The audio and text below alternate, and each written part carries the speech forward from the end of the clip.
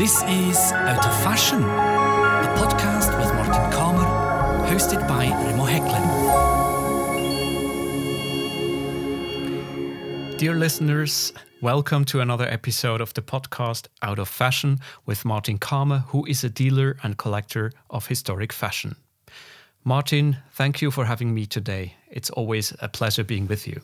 Welcome. You're welcome. We are sitting in your library, in your apartment in Zug in Switzerland, and we are surrounded with books and magazines, old photographs, daguerreotypes, and many, many fascinating objects which you have collected over several decades. An important part in collecting and dealing is research and documentation. How do you go about it? Oh, that depends on the project one's working on. I started very young to collect information. I used to collect recycled newspapers. We used to do that when we were children. At school, we used to go around the neighborhood with a cart and ask people, have you got any old magazines, any old newspapers? We used to collect them because we sold them to dealers and to gain some money for our school trips. They paid the school trips. So in my neighborhood, I had some very interesting people living in my neighborhood, and some families had very interesting magazines. And especially there was a doctor that had a sort of a client magazine from some of their drug manufacturers, and it was called Médecine de France. And what I used to do is I used to get those papers and magazines home and go through them and cut out all the interesting articles, because this Médecine de France was a very fascinating magazine. It had in every issue, they had a very interesting article about art, about artists.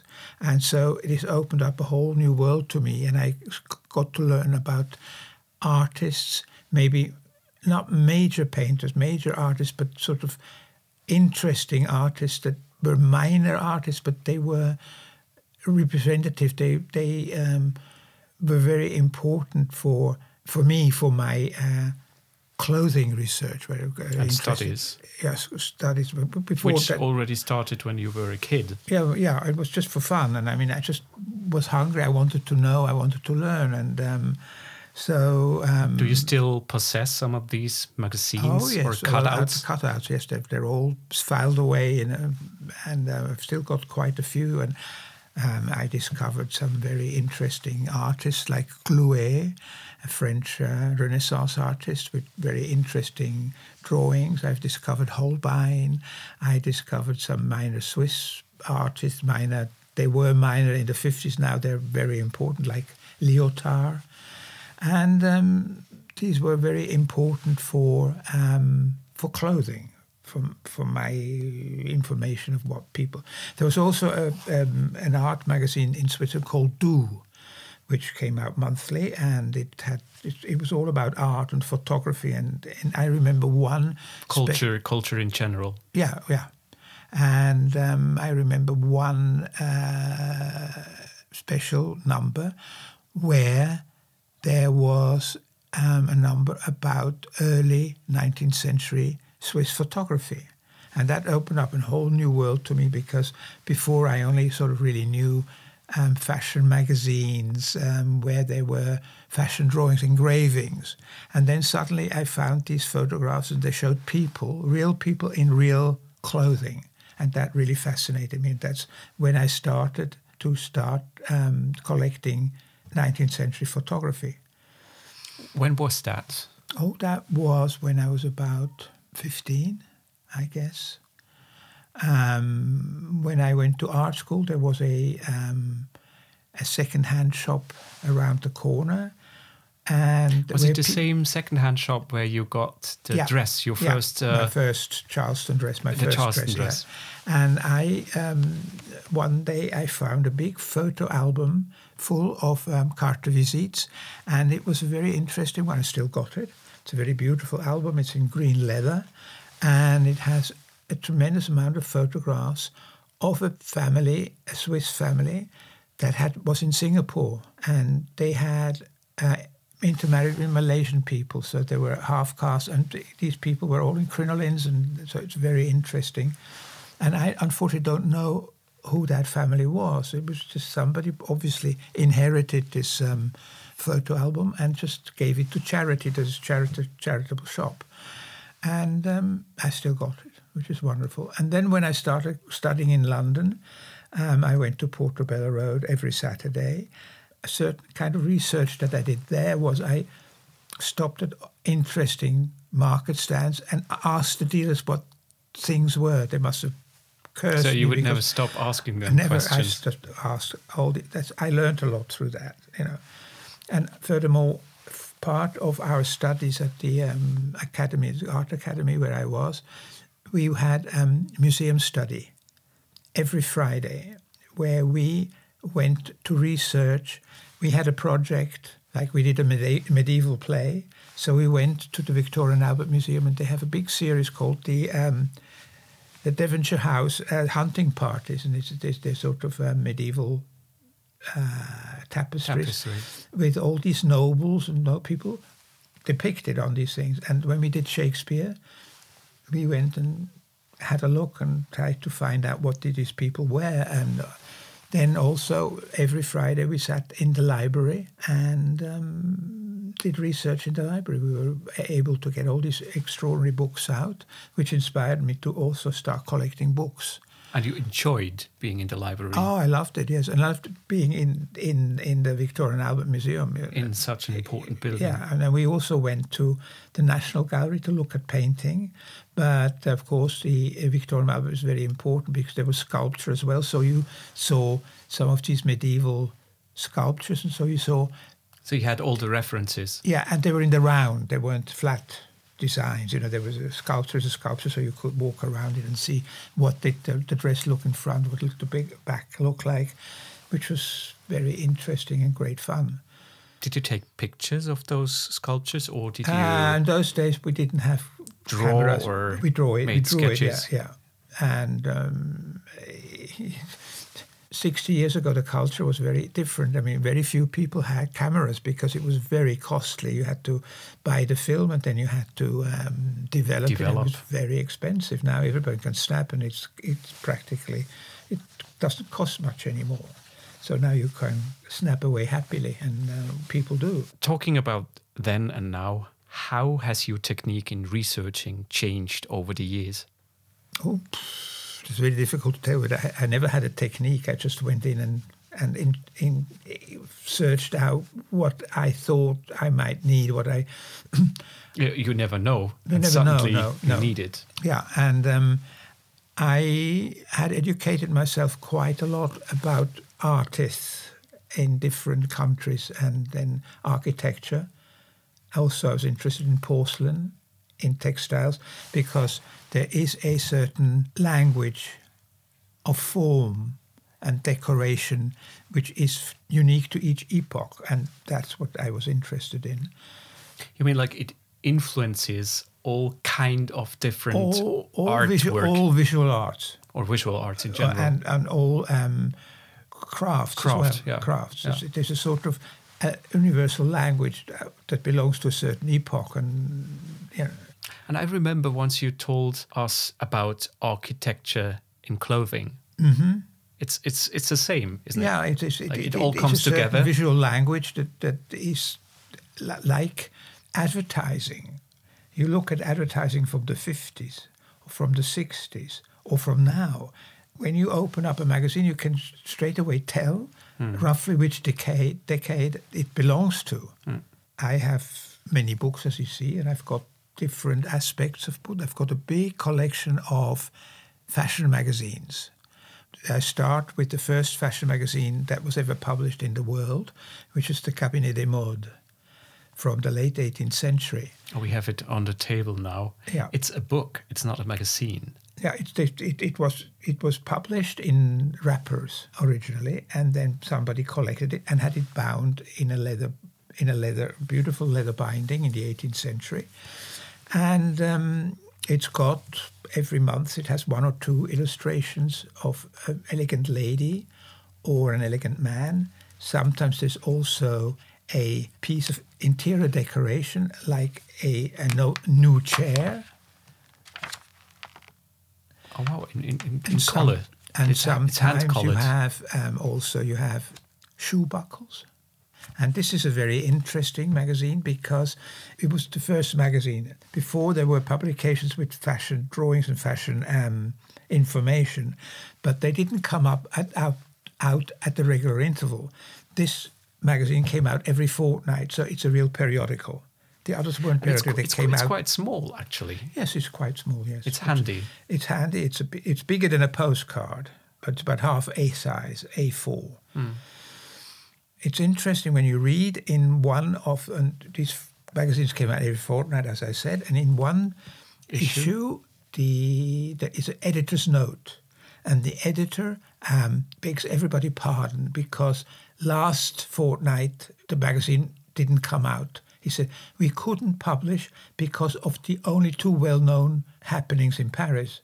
The revolution had started, but the Bastille was destroyed, and so there was big unrest in Paris, and they couldn't publish. So and you possessed that issue. Yeah.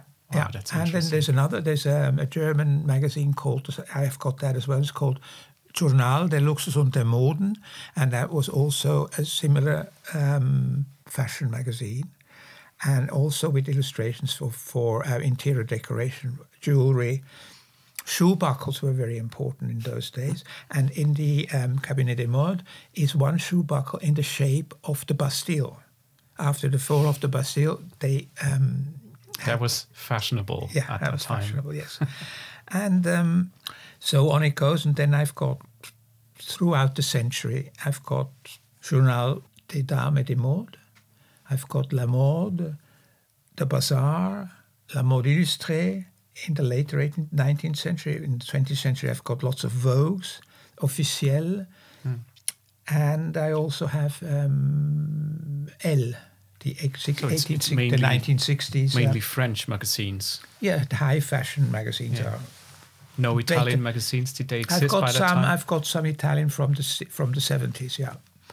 But the French were really special in the 30s, and I've got from the teens onwards. And as I said in another episode, I've got all these photographs of elegant ladies at the races. Right. I also got a huge collection of carte de visite, which was the first kind of paper photography. And they made these little playing cards. And it was when you went to visit somebody, you left a card behind to show them that you had called. And that became a great big industry in the 19th century, and all royalty had carte de visites made. They were sold, and there was some photographers made a lot of money. It was a success, like Mayol, and yeah. Nowadays, you give access to your private library to people that are researching certain aspects of fashion. Mm-hmm. Can you tell us who has taken up the offer to research so far? Well, one of the people that came is a friend of mine from Australia, Professor Peter McNeill, and he was researching a book. He was writing a book on macaroni, the English young men that went to Italy, did the grand tour, and came back to London or England, and were very fanciful dressers, and they were called macaronis. And he did a book on that. And he researched. It's like a dandy style, isn't it? Yes, it's called a macaroni, and they were quite extravagant. And he actually wrote the book, and he dedicated it to me, which was very lovely of him. Then I had, for example, Clarissa Esguerra from LACMA, a curator from LACMA. They were doing a big exhibition on men's fashion. It was called Reigning Men, and she came and did a lot of research. For a couple of days or 3 or 4 days, she was here. She was on her way to Italy to a conference. So she sat here, and I showed her all my photographs, and she did a lot of research in the photographs at the races, because the photograph of the races is not only women. There's lots of men in there as well. They're not the focus of the photograph. So the second row. The second row, but it's very important for men's fashion, for example. And then I have another friend of mine who's a curator in a museum in Germany, Maria Spitz, and she's been here several times. When she does an exhibition, she comes for 4 or 5 days to my library and goes through, seeks inspiration. And now she's working for the C&A Fashion Museum. In Mettingen in Germany. Yeah. Right. Yeah, she's a curator there. I've lent her a lot of materials. Well, she did a big exhibition about the history of the beginning of C&A, and there were 2 men called Clemens and August, and that's why they're called C&A. They were itinerant. They went around Holland and Germany, the border, with their hawking their wares from house to house. And that's how they started. And that's how it all started. It all started very small, and then it became big and big and bigger.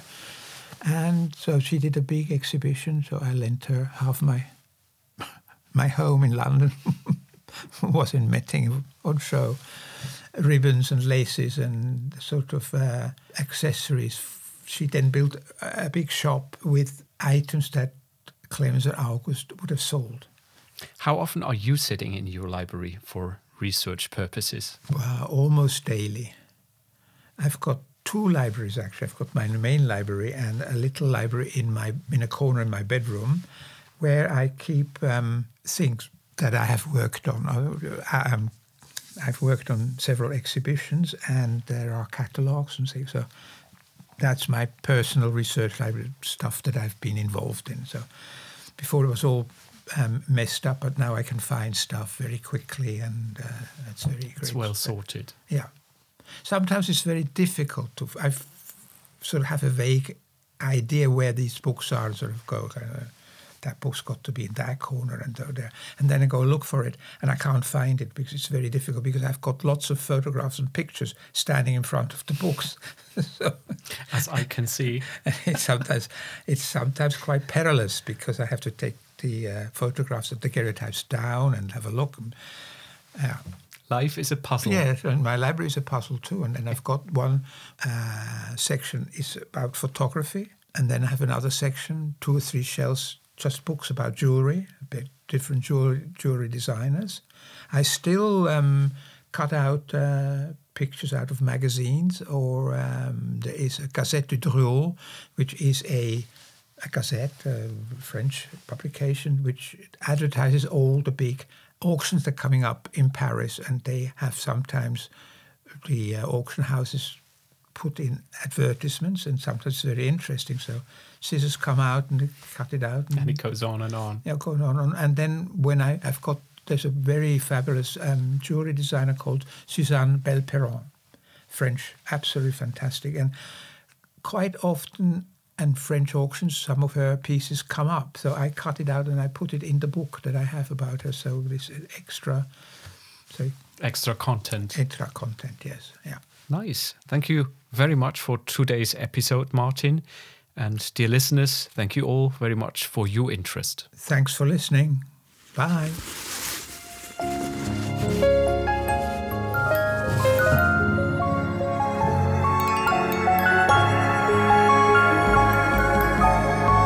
This was Out of Fashion.